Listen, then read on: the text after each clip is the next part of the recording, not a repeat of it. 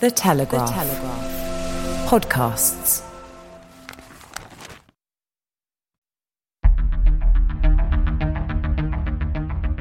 I'm David Knowles, and this is Ukraine, the latest. Today, we bring you updates from the front lines, discuss the sacking of Ukraine's Defence Minister Alexei Reznikov, and we analyse the recent Ukrainian assault on the village of Verbove. Bravery takes you through the most unimaginable hardships to finally reward you with victory. We need a military strategy for Ukraine to gain a decisive advantage on the battlefield, to win the war. Nobody's going to break us. We're strong. We're Ukrainians. Every weekday afternoon we sit down with leading journalists from the Telegraph's London newsroom and our teams reporting on the ground to bring you the latest news and analysis on the war in Ukraine. It's Monday, the 4th of September, 1 year and 192 days since the full-scale invasion began. And today, I'm joined by our assistant comment editor Francis Sternley, foreign correspondent James Kilner, Brussels correspondent Joe Barnes, and former Ukrainian MP and managing director at the Henry Jackson Society, Aliona Halivko. I started by asking Francis for the latest news from Ukraine. Thanks, David. A particularly close intermingling of the military and political this morning and over the weekend, a Clausewitz special. As we've come to expect on the eve of important summits, Russia carried out a 3.5-hour drone assault on the Danube river port of Izmail in the early hours of this morning, just hours before Putin is due to meet Turkish President Erdogan to discuss the potential revival of the Black Sea grain deal. The barrage of drones targeted the port, damaged warehouses and production buildings, and the debris caused fires at several civilian infrastructure sites, Ukrainian officials have said. The massive drone attack came just a day after Russia hit Reni, another major port on the Danube, which James will cover in more detail shortly. Around 17 drones were shot down, Odessa's government said, but some hit their targets. There are no immediate reports of casualties. Significantly, Ukraine is claiming that Russian Shahed drones fell and detonated on the territory of Romania in what it calls yet another confirmation that Russia's missile territory poses a huge threat not only to Ukraine's security, but also to the security of neighbouring countries, including NATO member states. However, breaking news, Romania's defence ministry has just denied to Reuters the Ukrainian claim that Russian drones fell and detonated on their territory. Spokesman said that a statement would be released later today. We are waiting for that, and some more reflections from that from Joe in a moment. Now, as I say, these attacks and the subsequent claims from Kyiv are evidently designed to set the stage prior to vital meetings regarding the grain deal. We understand that in the past couple of hours, Erdogan has arrived in Russia's Black Sea resort of Sochi for said talks. Erdogan was accompanied by a large delegation that included Turkey's defence, foreign, energy and finance ministers, with Erdogan aiming to convince Putin to return to Ukraine grain export deal that helped, of course, ease a global food crisis before Moscow pulled out in July. I would argue there's quite a lot at stake for Erdogan. He brokered the last deal, and by personally putting himself forward as the chief negotiator today, he will want to come out of this with something to show for this, reputationally. Yet questions remain over Turkey's trustworthiness from the perspective of Western powers, including Ukraine, who fear that any revived deal may make concessions to Russia, reducing certain sanctions, for instance, which was evidently the intention for departing the deal in the first place. As we've seen time and time again, Russia moves first, sets the tone of the discussion, without really an adequate response from the West. Whilst there have been attempts to reopen channels for grain shipments via certain sea and land corridors, the perception is, and I emphasise that word because no doubt a lot is going on behind the scenes, that the West has little leverage over Russia on this. Had there been a more robust response with alternative avenues found speedily for shipping grain out of Ukraine, thus reducing that leverage of Russia's influence in the discussions, things might look very different entering these negotiations. As it is, it rather looks like the West is relying on the deal being restruck via Turkey, who's hardly, as I say, the most trusted Western ally when it comes to these business dealings, with seemingly little leverage over the Russians. who think nothing of bombarding Ukraine's grain silos in the hours before the meeting, as if to drum home their control over the framing of these negotiations. Now, frustratingly for Kyiv, as we've discussed in the past, 5 European Union countries, including Poland, banned imports of grain from Ukraine for fear of its impact on domestic food markets. Ukraine have said they will challenge that and challenge any extension of the continuation of it, but it is another thorn in Kyiv's side in this context. But turning away from the diplomatic front to the military, it is evident that Ukraine is continuing to probe Russian defences in the Black Sea around Crimea. The Russian Defence Ministry has claimed that its naval aviation destroyed 4 US-made inflatable boats carrying Ukraine troops, although we can't independently verify that, although we know that Ukraine is active there. They have admitted as much. Kyiv's Defence Ministry spokesperson Hanna Melia has been keen to emphasise today that Ukraine has regained a total of 47 kilometres since the start of the summer counter-offensive, including further gains this weekend around Bakhmut and south of Robotyne. The defence official said that Russia has carried out unsuccessful attempts to take back positions in Donetsk. It is hard for us to judge at this stage whether these advances do indeed mark a significant strategic shift on the ground. As I said last week, if Ukraine were able to seize just a few miles in certain sectors, many believe it could cut off vital supply corridors for Kremlin forces. But what is undoubtedly true is that Kyiv is clawing back the narrative that the counteroffensive is a failure. Washington acknowledged yesterday that Ukrainian forces had broken through key lines and may be poised to gather pace. A reshuffle in the Defence Ministry is also contributing to that, which James and others will talk about shortly. But questions remain. Firstly, at what cost? Anecdotally, casualties are said to be very high for both sides, including Ukraine. And second, perhaps most importantly, how might the picture change as we approach autumn and winter? This is already an open subject of discussion among strategists, which I'll seek to summarise later. For now, though, David, those are some of the major stories as of 1 o'clock London time. Well, thank you very much, Francis. Let's go to our foreign correspondent, James Kilner then. James, you were on the Russia desk over the weekend. There's 2 really big stories I'd like you to talk us through. One is, of course, the fact that Russia struck the port of Reni, and, of course, the resignation of Alexei Reznikov from the Defence Ministry in Ukraine. Can you start with Reni, James? What should we know today about that strike? Hi, David. Well, the Reni attack yesterday was part of a bigger attack that included Odessa, and it's clearly part of a pattern that we've seen since the beginning of July, when the Kremlin pulled out of this Black Sea grain deal. And it's all about damaging, dismantling, disabling the Ukrainian grain export infrastructure ahead of negotiating a new Black Sea grain contract deal to allow grain out. Russia's coming under huge pressure from African states, from the Middle East, from South Asian states. And these are countries that it still feels it needs the court. This is the important thing here. There's a huge diplomatic element.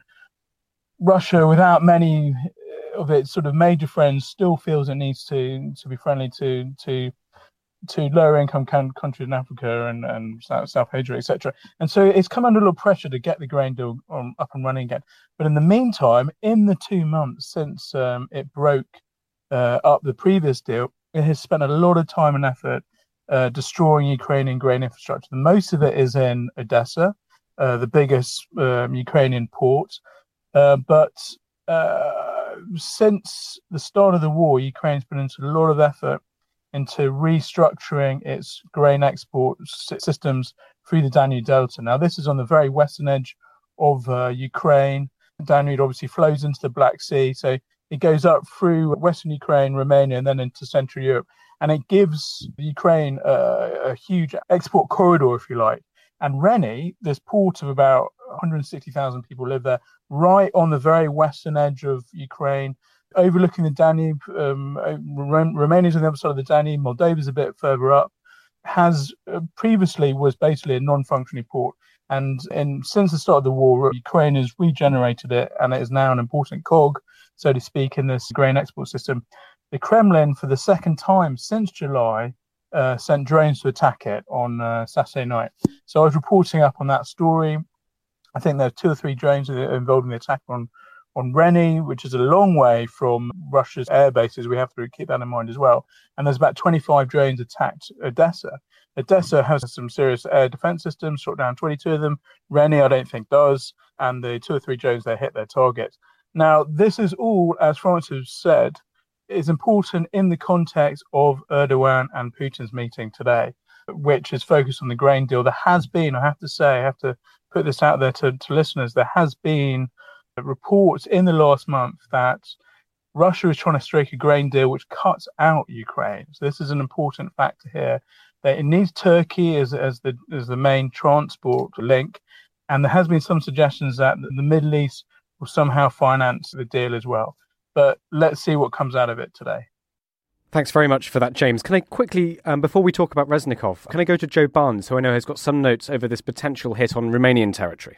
Hi, folks. Yeah, as sort of a keen NATO watcher and someone that's been close to these apparent strikes in terms of following them, I remember back to the time I was actually in Ukraine when a first accusation came across the airwaves that a Russian missile had landed in Poland, killing 2 people on farmland, and that sort of turned out to be the remnants of a Ukrainian air defence missile rather than Russian, but was very much hushed up.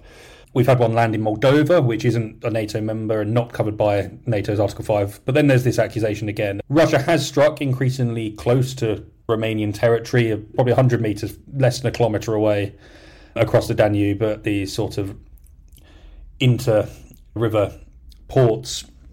But what has prompted this is there's this picture on social media that's cropped up, and it's of a sort of a night sky, a tiny body of water, and then a kind of what looks like an explosion on the opposite bank of the river. It's very inconclusive. There's no sort of large objects or buildings, the kind of things that the kind of great geolocators of Twitter and the internet would look for, kind of these defining kind of pinpoints that they can then help use to locate using sort of Google Maps and other various satellite footage. It gives an inconclusive picture, but actually what the statement that Francis mentioned a second ago has actually been released, and the Romanian Defence Ministry has categorically denied that anything has landed on its territory. And I'll read the statement for you. The Ministry of National Defence firmly denies the information circulating in the public space with regard to a so-called situation occurred during the night of the 3rd and 4th of September when Russian drones would have fallen on Romania's national territory. The Ministry of National Defence responsible structures monitored in real time the situation generated by the Russian drone attacks conducted last night, as well as on Saturday night, against the infrastructure from the proximity of the Ukrainian harbours at the Danube. At no time did the means of attack employed by the Russian Federation pose a direct military threat to our national territory or Romania's territorial waters. The Ministry of National Defence has taken enhanced vigilance measures in the ground, maritime and airspace, and contributes to consolidation of the defence and deterrent posture on the eastern flank in accordance with the national and allied plans. And then it goes on to basically say, look, they also think the Russian strikes on civilian and shipping infrastructure are unjustified and break all international humanitarian rules. So I think it's one of those ones where the Ukrainian government, it would really do them a favour to have, in terms of support and extra help, if these projectiles were landing on NATO territory. But it looks like after sort of a mini investigation, the Romanian Defence Ministry has put a kibosh to that claim, and that is now almost dead in the water. And I'll stop there. Thanks very much, Joe. James, can I come back to you? Can we talk about Alexei Reznikov? I think we need to spend some time on this. He was dismissed last night, handed in his resignation letter. You wrote up the story for The Telegraph. Can you talk us through, and then we'll bring in Aliona for some analysis? So, that was Zelensky giving us work correspondence, even more work to do late on Sunday night, which was, thanks for that. He could have waited for Monday morning, but there we go. Anyway, so Reznikov, we've been sort of expecting his sacking all year, really. I remember it was back in about February time that there was an initial investigation into alleged corruption in the Ministry of Defence, the ministry that he was running, over overinflated prices that the ministry is paying for eggs, of all things. And then since then, there have been other corruption investigations as well, etc., etc. And it was highly rumoured at the time that Reznikov was going to get the sack. he didn't. And in the wider context of this story, just to throttle back a little bit, is that Zelensky's under a lot of pressure to show that he can cut down on corruption as well as fight this war against Russia. He needs to cut down on corruption because it's a big tick boxes in the EU application form and also in the NATO application form, and also he won his presidential election on an anti-corruption ticket. And Ukraine has typically been a corruption there is considered more or less endemic, etc. So he's come under pressure to crack down on it.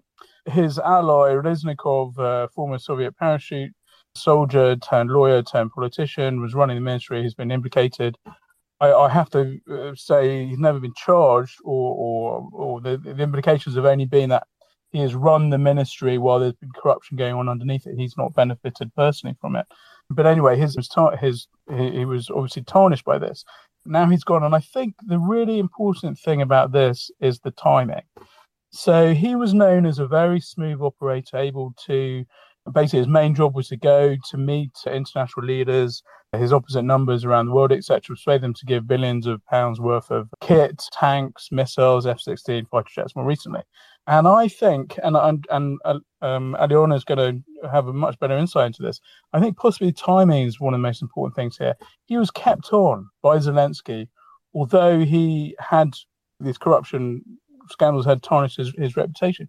He'd been kept on by Zelensky, and he's gone. He was given the sack in the same week that Ben Wallace resigned. Ben Wallace has been very important in the Ukraine war effort and has previously described Reznikov as his good friend. So I'm just trying to read between the lines here. Maybe he was kept on to see out the rest of that relationship with Wallace. He was also given the boot shortly after Ukraine had received and being given permission by NATO and the US to take charge of F-16 fighter jets. Maybe that is also something to do with it. His replacement is Crimean Tatar, Rustem Umerov, who was actually born in Uzbekistan. And the Crimean Tatars, many of them were exiled in Central Asia by the Soviet Union. And he's known as a hardcore anti-corruption Zelensky loyalist. He was involved in early peace negotiations with Russia in about March 2022 and was one of 3 people who came down with suspected poisoning during those negotiations with the Kremlin. So it's going to be interesting to see how he gets on. It's going to be interesting to see what happens to Reznikov. I've heard that he might become the ambassador in the UK, which reinforces the sort of theory that he may have been allowed to continue as Minister of Defence, while Ben Wallace was also his opposite number because he has such good relations with the UK. Anyway, that's my update. Thank you very much, James. Well, let's bring in Aliona Hlivko. Aliona, thank you so much for joining us and congratulations on the new job. What would you like to add to James's analysis there? Thank you, David. Indeed, quite interesting developments overnight from Sunday, but as you rightly mentioned, Ukraine doesn't wait to announce the big news. It did not come as a surprise for the Ukrainians that Reznikov was sacked. At least from July, it's been already decided within the authorities in Bankova, the street where the president's office is situated in Kyiv, that Reznikov will have to go eventually. It was due to several factors. First of all, yes, the corruption scandals that he, although was not implicated in personally, but he still didn't manage to manage the ministry properly and to secure them from those events happening. Firstly, with the produce for soldiers, where eggs were too high of a price. And secondly, the latest scandal came in August. In fact, the journalists have reported about it on the 10th of August. It was a result of the investigation conducted by Ukrainska Pravda, where they've discovered that the winter jackets that were allegedly bought and procured by the Ministry of Defense turned out to be summer jackets. So obviously the price was completely off there. It did not correspond. They have found that one of the Ukrainian MPs was behind that scheme, but again, Reznikov as a minister failed to see that scheme and to prevent it from happening. And now his response to the scandal was also not quite adequate. He refused for the longest time to comment on it for the journalists. He started giving weird excuses, making bets with the journalists that it's not true. So it was not really a uniform response. You could tell that perhaps based on that, I was thinking to myself, well, maybe he is getting quite tired of his role and he's ready to resign. And so it dragged out for the whole of August with those scandals. And at the end of it, we did see it at around 23rd, 24th of August. It was obvious that he would go. And then, of course, the first rumors had started appearing that he might actually replace the current ambassador, Pristaiko, in London, that allegedly he maybe even mentioned himself that he wouldn't mind this new role. So we are yet to find out and see whether he's going to be our new ambassador here in London. But among other news on Reznikov, he did about the timeline. So he did stay long enough, first of all, to secure the most important win of the year, if not of the war itself, is the delivery of F-16 fighter jets to Ukraine. And he even shared it in some personal conversations that as soon as that is done, he will consider his job as a minister done. So as we've seen in the late August, President Zelensky has secured fighter jets being delivered to Ukraine in early 2024 from 3 countries, Norway, Denmark, and the Netherlands. So that's a big win, and that's considered done now. Now, there was another factor in terms of timeline, and that's the upcoming Ramstein meeting that is meant to be happening on the 19th of September. And the Ramstein meeting is a diplomatic effort by more than 50 countries that have united in their effort to supply Ukraine with weapons, ammunition, and everything it needs to fight the war. It's a group that is chaired by David Lloyd Austin, the defense minister of the United States. So that next meeting was meant to also produce some results. And I'm sure you know that Minister Reznikov, now former Minister Reznikov, was good friends with Austin and with Ben Wallace, as mentioned before. So perhaps there was one caveat that he might actually be sacked after the 19th of September, but here we are. I think the news aligned well with the UK defense minister coming in, the new defense minister. So President Zelensky perhaps thought that this could be a good time to align with the allies and not to make it look too strange. Well, thanks very much for that, Alyona. Just one question from me. What more can you tell us about Rustem Umerov? What should we know about the potential new defence minister of Ukraine? What do you hear with your sources? So that's very interesting candidacy, actually. I think the parliament will safely secure his position as the new minister. But one thing that was rightly mentioned, he is State of Property Fund of Ukraine, and that's the position that President Zelensky would only trust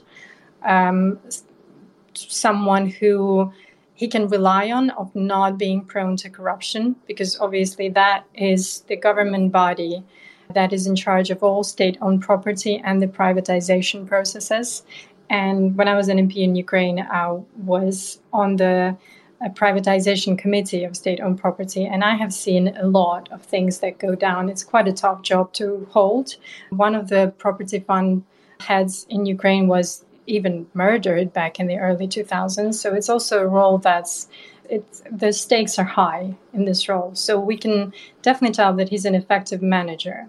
Now, his performance of this role is yet to be discussed and analyzed, but that, I think, is based on general Ukraine strategy of what exactly needs to be privatized to shift fully into the market economy after the Soviet Union, and which industries and enterprises are actually strategic and essential to Ukraine. And I think only now, with the war in Ukraine, we're coming to that realization, and maybe that strategy will be altered a little bit. Now, when it comes to his political views, he came from a different party. It was not Servant of the People Party. It was Party Holos that was led by a singer in Ukraine who's run for parliament twice. He's then left politics, but Holos was often in opposition to the Ukrainian president. But of course, when the war started, the opposition in itself just ceased to exist because everyone was backing Zelensky and the government in their effort to save the country. Another important note to make, apart from the fact that Rustem is, of course, a Crimean Tatar, he was born into a family who was in exile. They were deported by the Soviets from Crimea into Uzbekistan. And from there, they returned back home to Crimea only in the 90s. So first of all, we have to note that the issue of deportation of Crimean Tatars, of them occupying the land rightfully, and of Crimea being part of Ukraine is an essential issue. So for him, that will be number one thing on the agenda. And that's definitely something he believes in strongly. He was also the co-chair of the Crimea platform. And that's the diplomatic initiative that President Zelensky established as soon as he came into the office of the president of Ukraine to corroborate the support. Because if we remember in 2019, 2020, the world has almost begun to forget about Crimea being occupied by Russia. Some companies and countries have included Crimea as part of Russia on their maps. So it was slowly slipping away. And then Crimea platform was established by President Zelensky, uniting heads of states and various diplomatic missions to reinforce the idea that Crimea should be returned to Ukraine and to develop mechanisms for that. Of course, with a full-blown war, that issue has arisen again. He was effectively chairing the organization as a Crimean Tatar, as a representative of indigenous people from Crimea. So that as a Minister of Defense who comes from Crimea, who believes strongly in the fact that it should be returned to Ukraine, I think that needs to be watched closely. And he will surely repeat that idea and his belief to all the world leaders and his counterparts that he meets. And that will definitely be part of his strategy. In terms of his other international alignments, it's quite interesting to see that, of course, being Crimean Tatar, he is Muslim, but he's also a chair of interparliamentary groups with Turkey and Saudi Arabia. So he's got really strong ties built with those countries and their representatives. So it's going to be very interesting to see how Minister of Defense, whereas Reznikov was very friendly with all the NATO ministers, and surely that will be part of Rustem's job to build those relationships from scratch as well. But it's very interesting that now the minister steps in, who's already got very strong ties, number one, with Turkey, who's a NATO ally, but we know that Turkey is a country that's very peculiar and has got its own political and international agenda, but is crucial to Ukraine's Black Sea security. And then we have Saudi Arabia, who's becoming a very strong actor in the so-called global south and generally in the international arena. So that's going to be a very interesting dynamic to watch. Well, thank you very much, Alyona, for giving us the download there on Rustem Umerov. I know that we've all got questions for you, so can I go to, let's keep these relatively brief. Francis, can I go to you first? Sure, thanks, David. Well, hi, Alyona. Always a pleasure to hear your voice on the podcast. Just a brief one from me. How would you summarise the political situation in Kyiv at the moment? There's been a lot of changes, quite a few sackings. Is this Zelensky re-establishing his authority, in your view, or is it more of a recalibration designed for the next phase of the war, and particularly with the Western powers in mind? Thank you, Francis. Zelensky is on a very interesting drive at the moment, and I find it personally very interesting to watch him because he has changed himself and his narrative, his actions changed. First of all, when I watched his interview with one of the Ukrainian TV channels that's lasted over an hour, and the previous time that's been done, it was 2 years ago when he essentially first stepped into power. And just to see the change in him as a leader, where before he said that he wants to be remembered in Ukraine's history as someone who's achieved great successes for the country, perhaps EU membership, perhaps ending the war, that was still on the agenda. But he was quite ambitious in a personal capacity. Whereas now, when I watched that interview, first of all, he doesn't even remember saying that, or he was genuinely surprised that was his number one priority, to be remembered. Now he was talking about the nation having to grow up to the reality of international geopolitical setup, to understand that, yes, Ukrainians are paying this great price for their freedom, and we're sacrificing lives and lives of our loved ones every day. But we also have to understand that the world is quite a pragmatic place, and unless your interests align, you should not expect any freebies or handouts, and Ukraine needs to adjust to that the elections change situations in the world and change the support.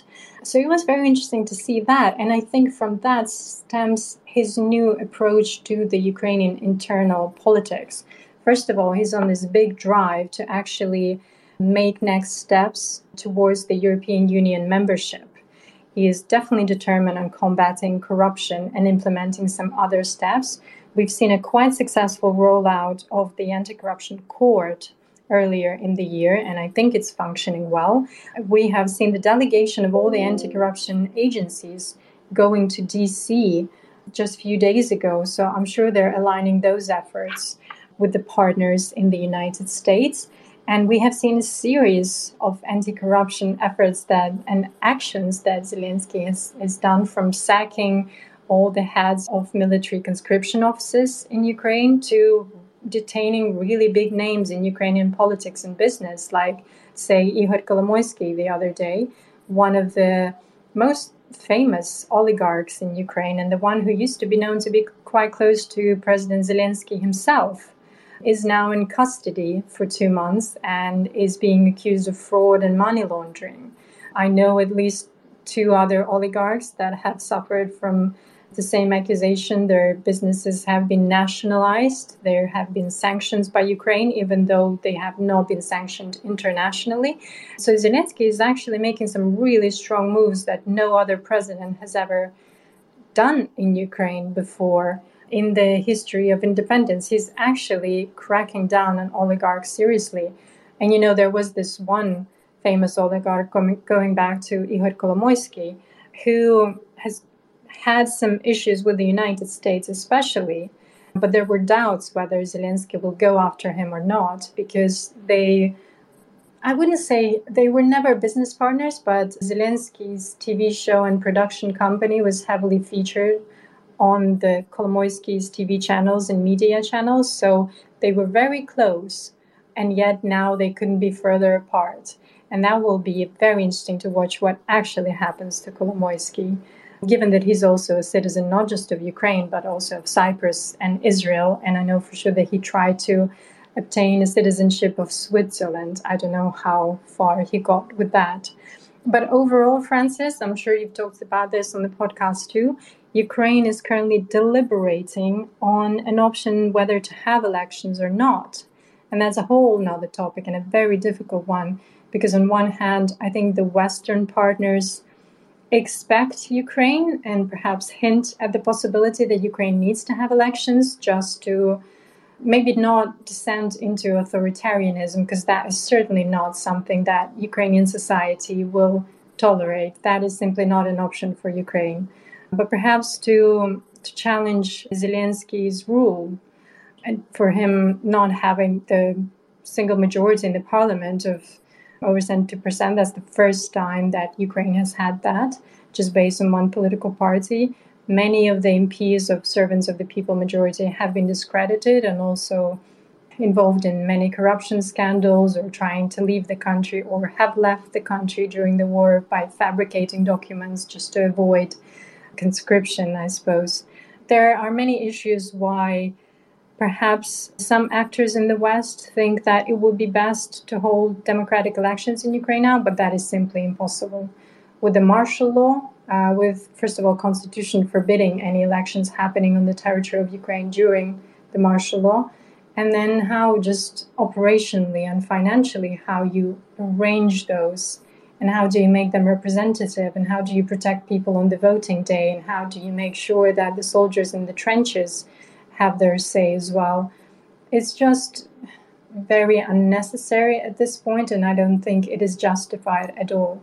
But that is something, that's the discussion that's being held in the Ukrainian society, and to be fair, within even civil society and the journalists and everyone who is holding that responsibility to hold the government accountable, they are all against that as well.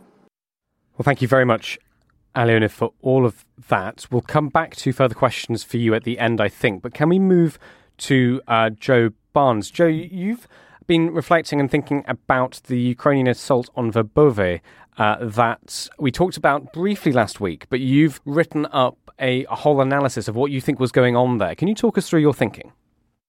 Verbove was a lot of focus, and as we often discuss, the fog of war stops us from knowing what's happening. We get these statements from Ukraine every day, from the Ukrainian General Staff, from Hanna Maliar, the Deputy Defence Minister, sort of spokeswoman position there she holds, saying there's been progress in this area that sits between Novoprokopivka and Verbove, which is on the Orikhiv axis, so one of the three axes of a offence that Ukraine is carrying out. It's just interesting to see, after sort of weeks, if not months, of criticism from whether it be from the US anonymous officials briefing the Washington Post or the New York Times, or that German document that was leaked via Bild that said that basically Ukraine wasn't using its NATO training to good effect. And so I wanted to sort of drill down and go, like, why is the counter-offensive moving slowly, but where are Ukraine actually looking and finding success? Essentially, it boiled down to Ukraine have taken this attritional process where they will base themselves heavily in a position and essentially refuse to let their enemies rest while they slowly whittle down Russia's ability to basically launch retaliatory artillery barrages.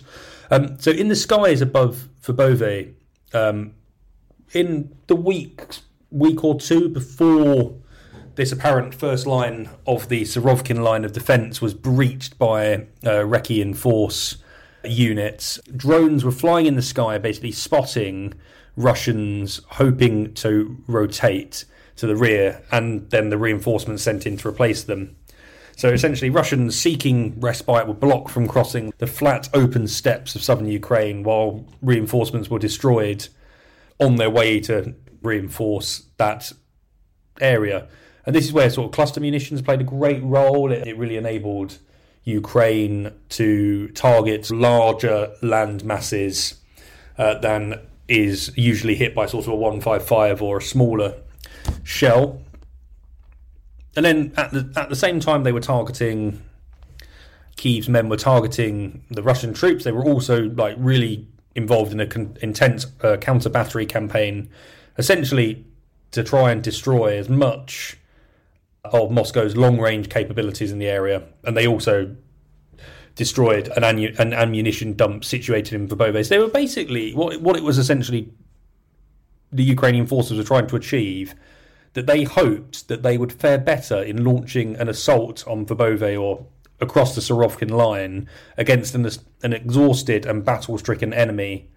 So that's why, essentially, progress was slow, it was attritional, it was grinding.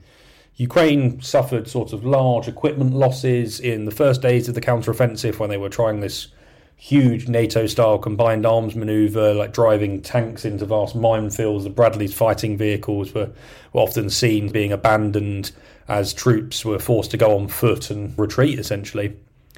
But earlier last week, so Ukraine eventually reached this Surovkin line, and I've described it in my note as a network of trenches, tank traps, fortifications put in place by the former commander of Russia's invasion to essentially protect its land bridge between the mainland and occupied Crimea. So Ukrainian forces essentially managed to get themselves into two positions where they were knocking on the front door of that Surovkin line in Verbove, and then Robotine, the village slightly to the west, which Kyiv claimed to have liberated last Monday. And at the same time, if you then boiled down and looked at various different sources, the Ukrainians are obviously very quiet, they're careful, they want operational secrecy about everything they're doing, send out various text messages to people sort of operating near the front line in the hope of one day getting a sort of a really great insight. But the Ukrainians are very good at that. They stick to the party line, they won't stray from it.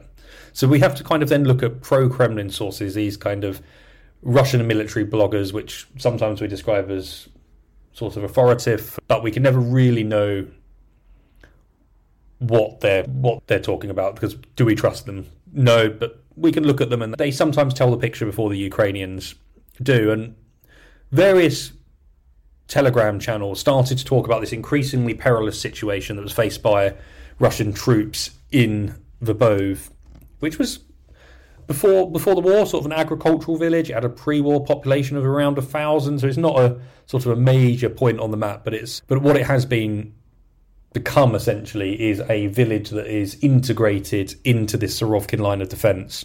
And we believe where Ukraine are attacking on that kind of northwestern edge, the defences are slightly weaker than elsewhere on the Surovkin line.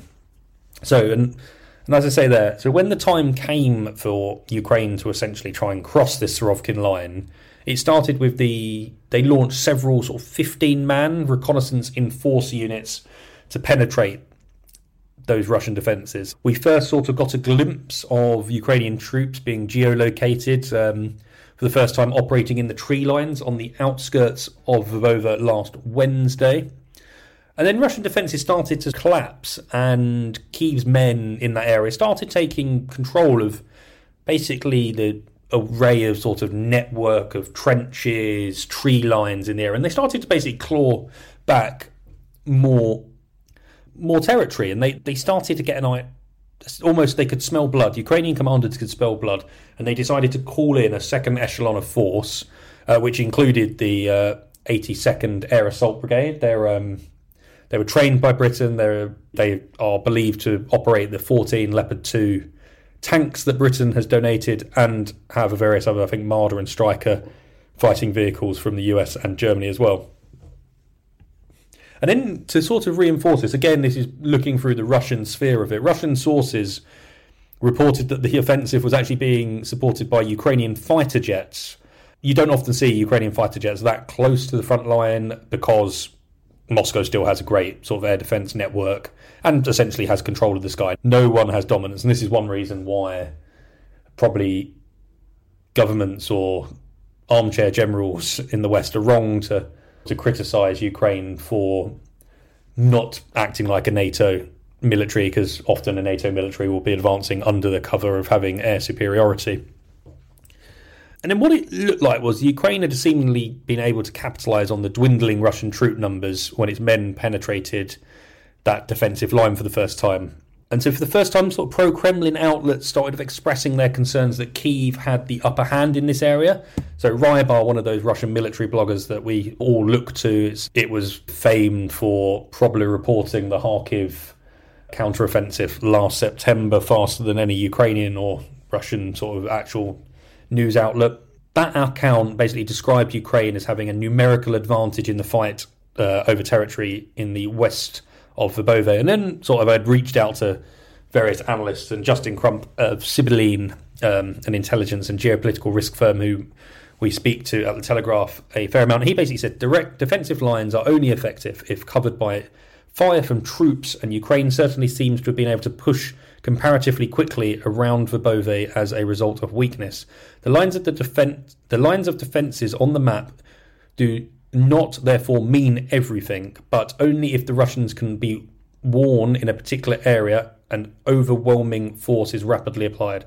So basically what he's saying is, can Ukraine whittle down the Russians and then open a small hole which will then unleash the floodgates, where they basically push in a bigger force and then make that hole bigger and bigger. So essentially what Kyiv's forces were doing, they're now fighting to expand a salient to create a larger hole, enough for a sort of maybe a fully mechanised assault using the Western provided tanks and armoured vehicles. But still we don't know. Little is known about whether Ukraine has managed to sort of form a bridgehead over Russia's main line of defence. As I was saying, Kyiv would rather keep that detail secretive. They talk about, and in today's General Staff's announcement, they spoke about how that they were fighting at these entrenched achieved boundaries, and they were inflicting like great losses on the enemy and on equipment, but that was it. They weren't telling us where they were.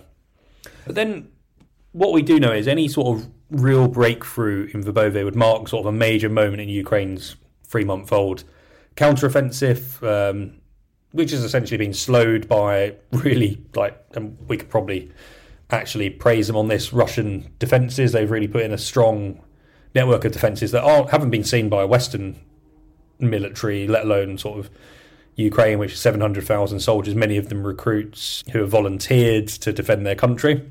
And then they've used like minefields, artillery units. They've got these great sort of tank hunting units and attack helicopters to basically slow Ukraine in its tracks.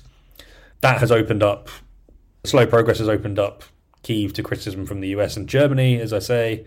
But as Francis said at the top of the pod, that America is starting to come through. So what we're seeing is sort of slow progress, But that is why it's slow. Ukraine are trying to conserve men and hopefully tilt the balance where one day, when they really want to make that push, they will have that numerical advantage in troops and deep fires, those artillery systems. Can they get HIMARS up close enough to the line to really start dealing damage? They've got about 60 miles to go before they hit the Azov coast, which is that target they want to use to split the land bridge, but also split Russian forces in the south and the east. So look, it's not clear what's going to happen. It's pretty impossible to assess with any real degree of accuracy how the Ukrainians are truly faring and how close they are to a proper breakthrough. But what we do know is the Russians are under significant pressure, as are the Ukrainians, but they look like that's why they're moving slowly, and it looks like they've got a chance of doing something if they can gain a foothold in that numerical advantage. And I'll stop there. Thank you very much for all of that, Joe. We've got a fair few number of stories to get through, so let's go to Francis Dearnley first. Francis. I think my bit comes quite nicely off the back of what Joe was saying. I mentioned earlier that conversations have already begun about how the battlefield picture may be altered or not by shifts in the weather.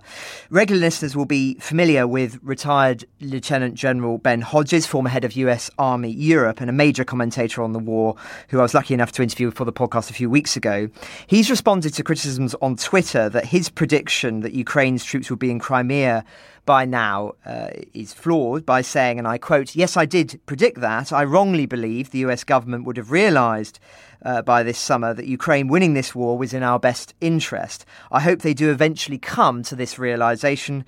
Criticise me for being wrong, but don't bet against Ukraine." And I mention this because it offers an important explanation as to why Ukraine has not managed to make the breakthroughs many hoped possible this summer, but also because of the caveat it offers to all predictions regarding winter. It will depend entirely on the evolving situation regarding military support from Western countries. That said, retired Army Major General Mick Ryan has offered some thoughts on this. He says, and again I'm quoting, "Forecasts for winter this year are predicting a winter similar to last year. Expect cold and wet weather, overcast and mud. All of these have an impact on the planning for and execution of military operations, as well as humanitarian support. The Ukrainian winter campaign will probably have three strategic objectives. First, it will want to project a sense of progress. Activity to regain and retain support for Ukraine, prevent pointless peace initiatives, and continue the flow of equipment will be key to their winter campaign. Second, Ukraine will want to sustain the momentum they have generated with ground, air and maritime ops. This will depend on the military situation and the levels of stock holdings for key military consumables such as artillery munitions, fuel and precision munitions. Third, Ukraine will want to ensure its people are able to endure the winter conditions. This humanitarian imperative becomes even more stark given that Russia might again strike civilian infrastructure this winter to put political pressure on Zelensky's government. And just as a tangent there, of course, we discussed that very question, I think it was on Wednesday's episode, because there has been some developments on that, and military intelligence suggests that they will not be capable of striking as effectively as they did last year. But anyway, he goes on. What does achieving these strategic objectives look like? Ukraine has the initiative. As such, we should expect Ukraine to conduct ground attacks where they find weaknesses in Russian defences. Concurrently, they will continue strikes against operational level targets such as logistic nodes, electronic warfare and naval systems, Russian transport infrastructure, as well as C2 facilities. It will aim to break down as much of the Russian operational system as possible. Ukraine has the capacity to undertake strategic strikes against targets in occupied Crimea and Russia. These will be sustained or accelerated over winter, weather permitting. The Ukrainian government has a careful balancing act to achieve in this regard. The strikes should have military utility or achieve a political impact while avoiding civilian casualties or upsetting its supporters in the West. I agree, I think that's absolutely paramount. Finally, he offers some thoughts on Russian objectives. Russian Commander Gerasimov will want to consolidate key enablers like logistics, fires and commander control to ensure they are survivable. Gerasimov apparently still retains the confidence of Putin, at least publicly. Depending on how much progress Ukraine makes in the south, Gerasimov might also want to review the leadership of the Russian forces in Ukraine. There has already been a mini purge after the Prigozhin mutiny.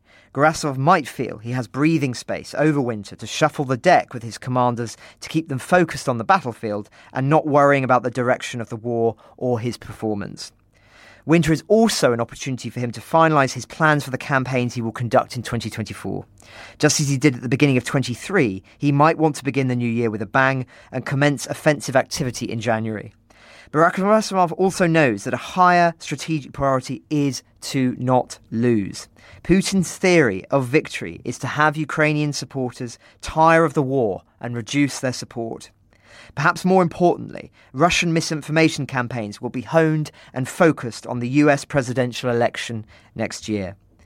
Russian information operations personnel will be heavily invested in shaping perceptions and assisting anti-Ukraine candidates in 2024. So I agree with all that, David. On that latter point on the presidential election and its potential impact, that will, of course, be a key theme on our trip to the US, which starts next week, which we very much look forward to doing. I think it's going to be a very, very crucial few months. And I know we always say that, but particularly on this blending of the political and the military, this is going to be a key moment. And so we'll obviously be monitoring it very, very closely. Thanks very much, Francis. Before we go to James to talk us through some of the other stories he's been working on this weekend, one final thing from you, Francis. You spoke at length last week about the British Foreign Secretary's visit to China and the issues it raised regarding Western dealings with Xi Jinping. That visit has taken place. What did we learn? On the surface, not much. James Cleverly met with China's foreign minister, and the British Foreign Office put out a statement saying that China has a responsibility to press Russia to end its invasion of Ukraine, diffuse tensions in the South China Sea, and cease malign activity in cyberspace. He also, in a meeting, apparently challenged China on the erosion of autonomy rights and freedoms in Hong Kong under the national security law, as well as other UK interests, including sanctions placed on UK MPs. Nothing about us journalists, though. Chinese official media outlets filtered out anything controversial, emphasising the talks' focus on economic and trade cooperation and creating a sound business environment. No surprises there, but I was surprised to see Cleverly also hold a brief meeting with 15 British business leaders whose companies work in China, evidently designed to send a signal that Britain has no intention of economic decoupling. Again, it does seem to send rather mixed messages, much like President Macron did on his trip several months ago. It's as if one hand is a fist and the other is extended. And one wonders, does that really constitute a consistent and wise policy stance given the vulnerabilities of the moment? And the Chinese hardly responded in a way that Britain will celebrate after Mr. Cleverly departed. Part of the motivation for the view, we were told, was to lay the groundwork for Prime Minister Rishi Sunak to meet with Xi at the G20 summit in India that's coming up. Yet Xi has just pulled out of that, and has also upset many countries in the Asia-Pacific region with its release of a new official map that lays claim to most of the South China Sea, as well as contested parts of India and Russia. In this map, China clearly shows its so-called 9-dash line, demarcating what it considers its maritime border. And in releasing it now, Beijing will be interpreted by many as showing that it has no desire, even after the BRICS summit, even after overtures by the British Foreign Secretary, to back down in any of its claims. The usual suspects, listeners will know who they are saying that one shouldn't read too much into this. But I'm rather old-fashioned and agree with Maya Angelou when she said that when people show you who they are, believe them the first time. We see time and time again China acting in a way that is hostile and imperious, yet we are told to ignore this by realists. I do hope they're right, genuinely, but if they're not, historians in the future will surely look back on this period and say, how could so many so-called experts and political leaders be so willfully blind? Well, thank you very much, Francis. Let's go back to Russian news then. James Kilner, over the weekend, you wrote a very interesting story about political problems for Vladimir Putin's party. Can you tell us about this and potentially some of the, what does it mean for him? How much should we read into this? Yeah, so this is, I'm going to take listeners now to a remote region of Siberia Khakassia, which is about 5 hours flight away from Moscow, very sparsely populated, known for its mountains and lakes, that sort of thing. Natural beauty on the edge of the Altai Mountains towards Kazakhstan and Mongolia, that sort of area. This is one of the only regions of Russia that Vladimir Putin, through his political party, United Russia, doesn't control. In 2018, it lost the governorship election there off the back of sort of general public discontent focused around the Kremlin raising the age of retirement. So this young communist guy he's 30 years old, Valentin Konovalov. He won in 2018 and humiliated the Kremlin. Kremlin's been plotting its revenge ever since. And this revenge was meant to focus, and this is the really important bit here, and this is why Putin's not getting all his own way in his own backyard, and it's all coming back to the war in Ukraine. This is the important point. We have regional elections across Russia next weekend, and the race in Khakassia is one of the most important. And the Kremlin's candidate withdrew on Saturday morning. He said he was ill, he was in hospital, too ill to stand. And this comes after publicly released opinion polls showed that he was neck and neck with the communist candidate. Secret opinion polls, which are now being quoted, secret Kremlin opinion polls, which are now being quoted by pro-Kremlin media, apparently said that he was going to lose. So this was not allowed to happen by the Kremlin. They had picked this guy, Sergei Sokol, as their candidate. He's an MP in the national parliament. They picked him because he was an absolute zedder. He was backing Putin's war in Ukraine to the hilt, and they thought this was going to be an election winner. They commissioned him to go down and spend a few months fighting in this Cascade VIP battalion, which is located 50-odd miles behind the front lines in occupied Donbass, and it flies drones rather than does any trench war fighting, etc. It's been set up so that people like Sokol can pose in military uniforms and get decorated. And this is what's happened. Putin himself gave Sokol an Order of Courage medal, just meant to gild his victorious governorship campaign. And he started off by wearing his military uniform, wearing baseball caps with Zs and Vs on. These are the pro-war insignia of the nationalists in Russia, and it went down terribly. So much so that I remember a story about 6 weeks ago where United Russia withdrew its advice to its candidates to campaign on the war and actually said, look, tone it down, guys. And Sokol actually dropped the military outfit and did his stump speeches in a suit, etc. It still didn't work. He has been found out.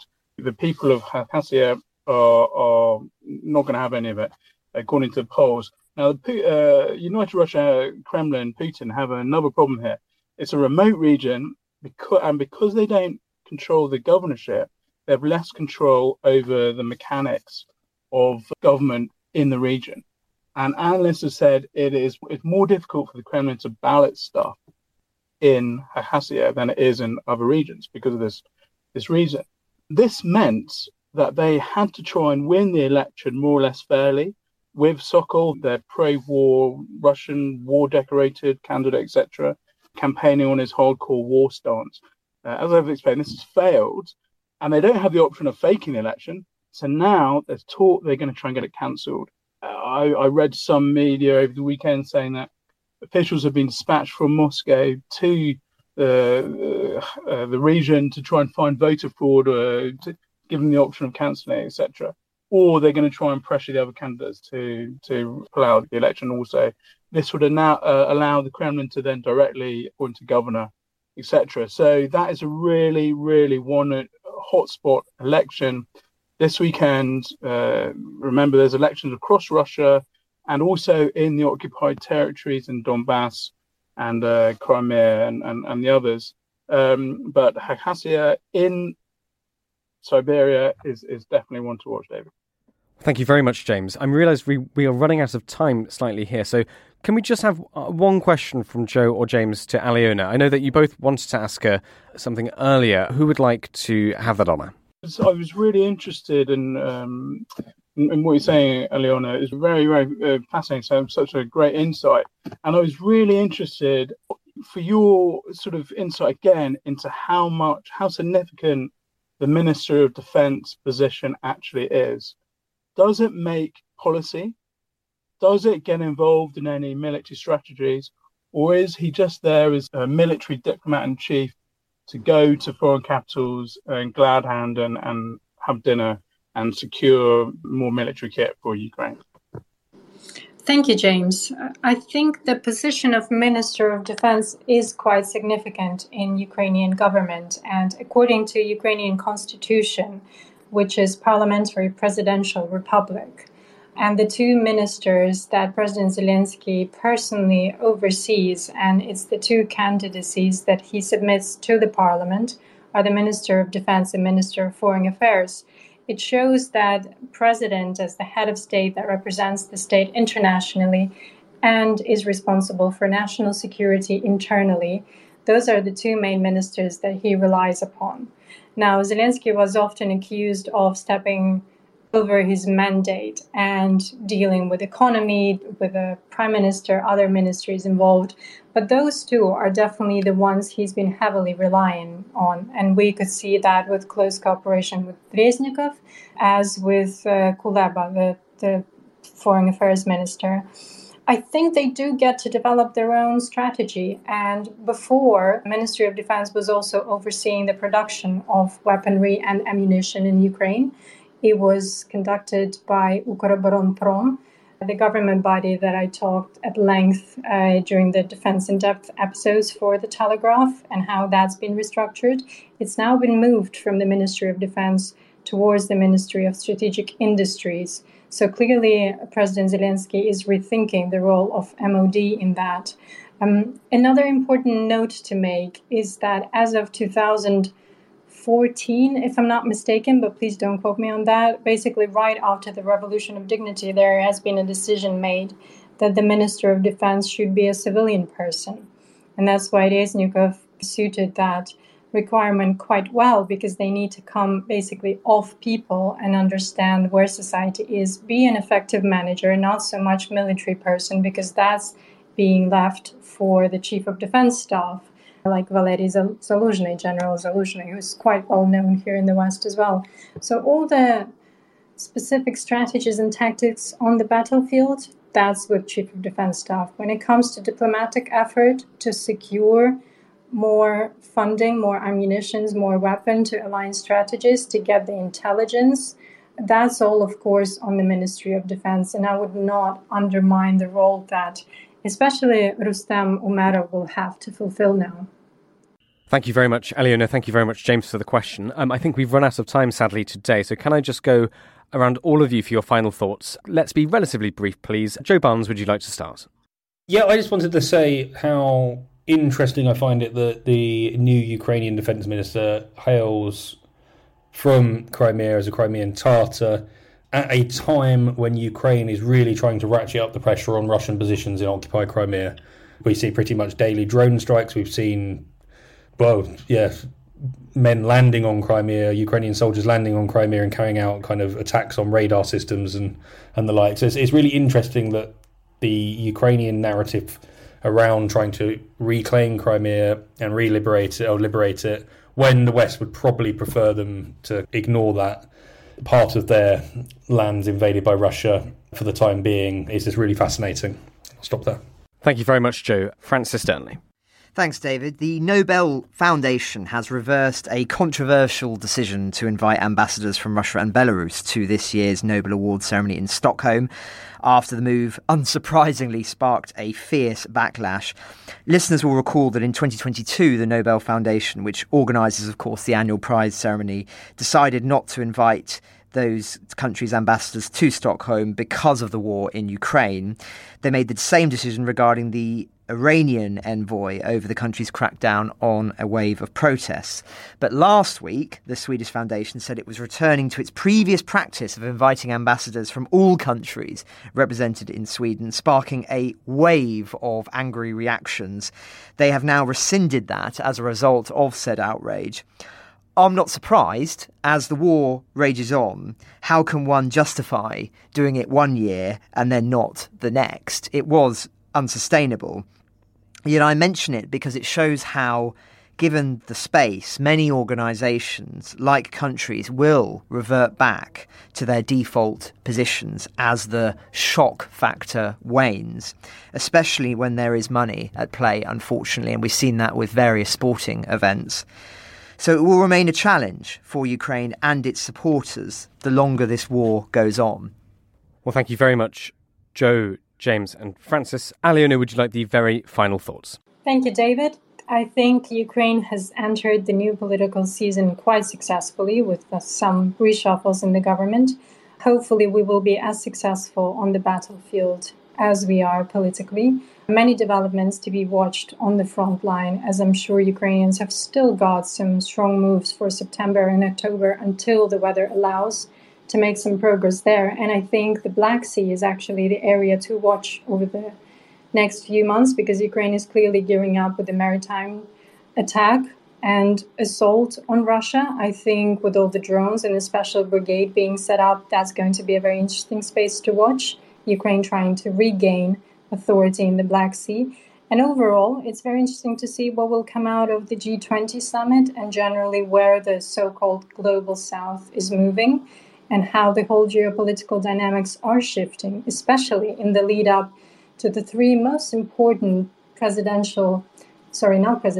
electoral campaigns next year, which is the US presidential elections, the elections in the UK, the elections in the European Union, and let's not forget about elections in Russia, which will be quite interesting to watch as well.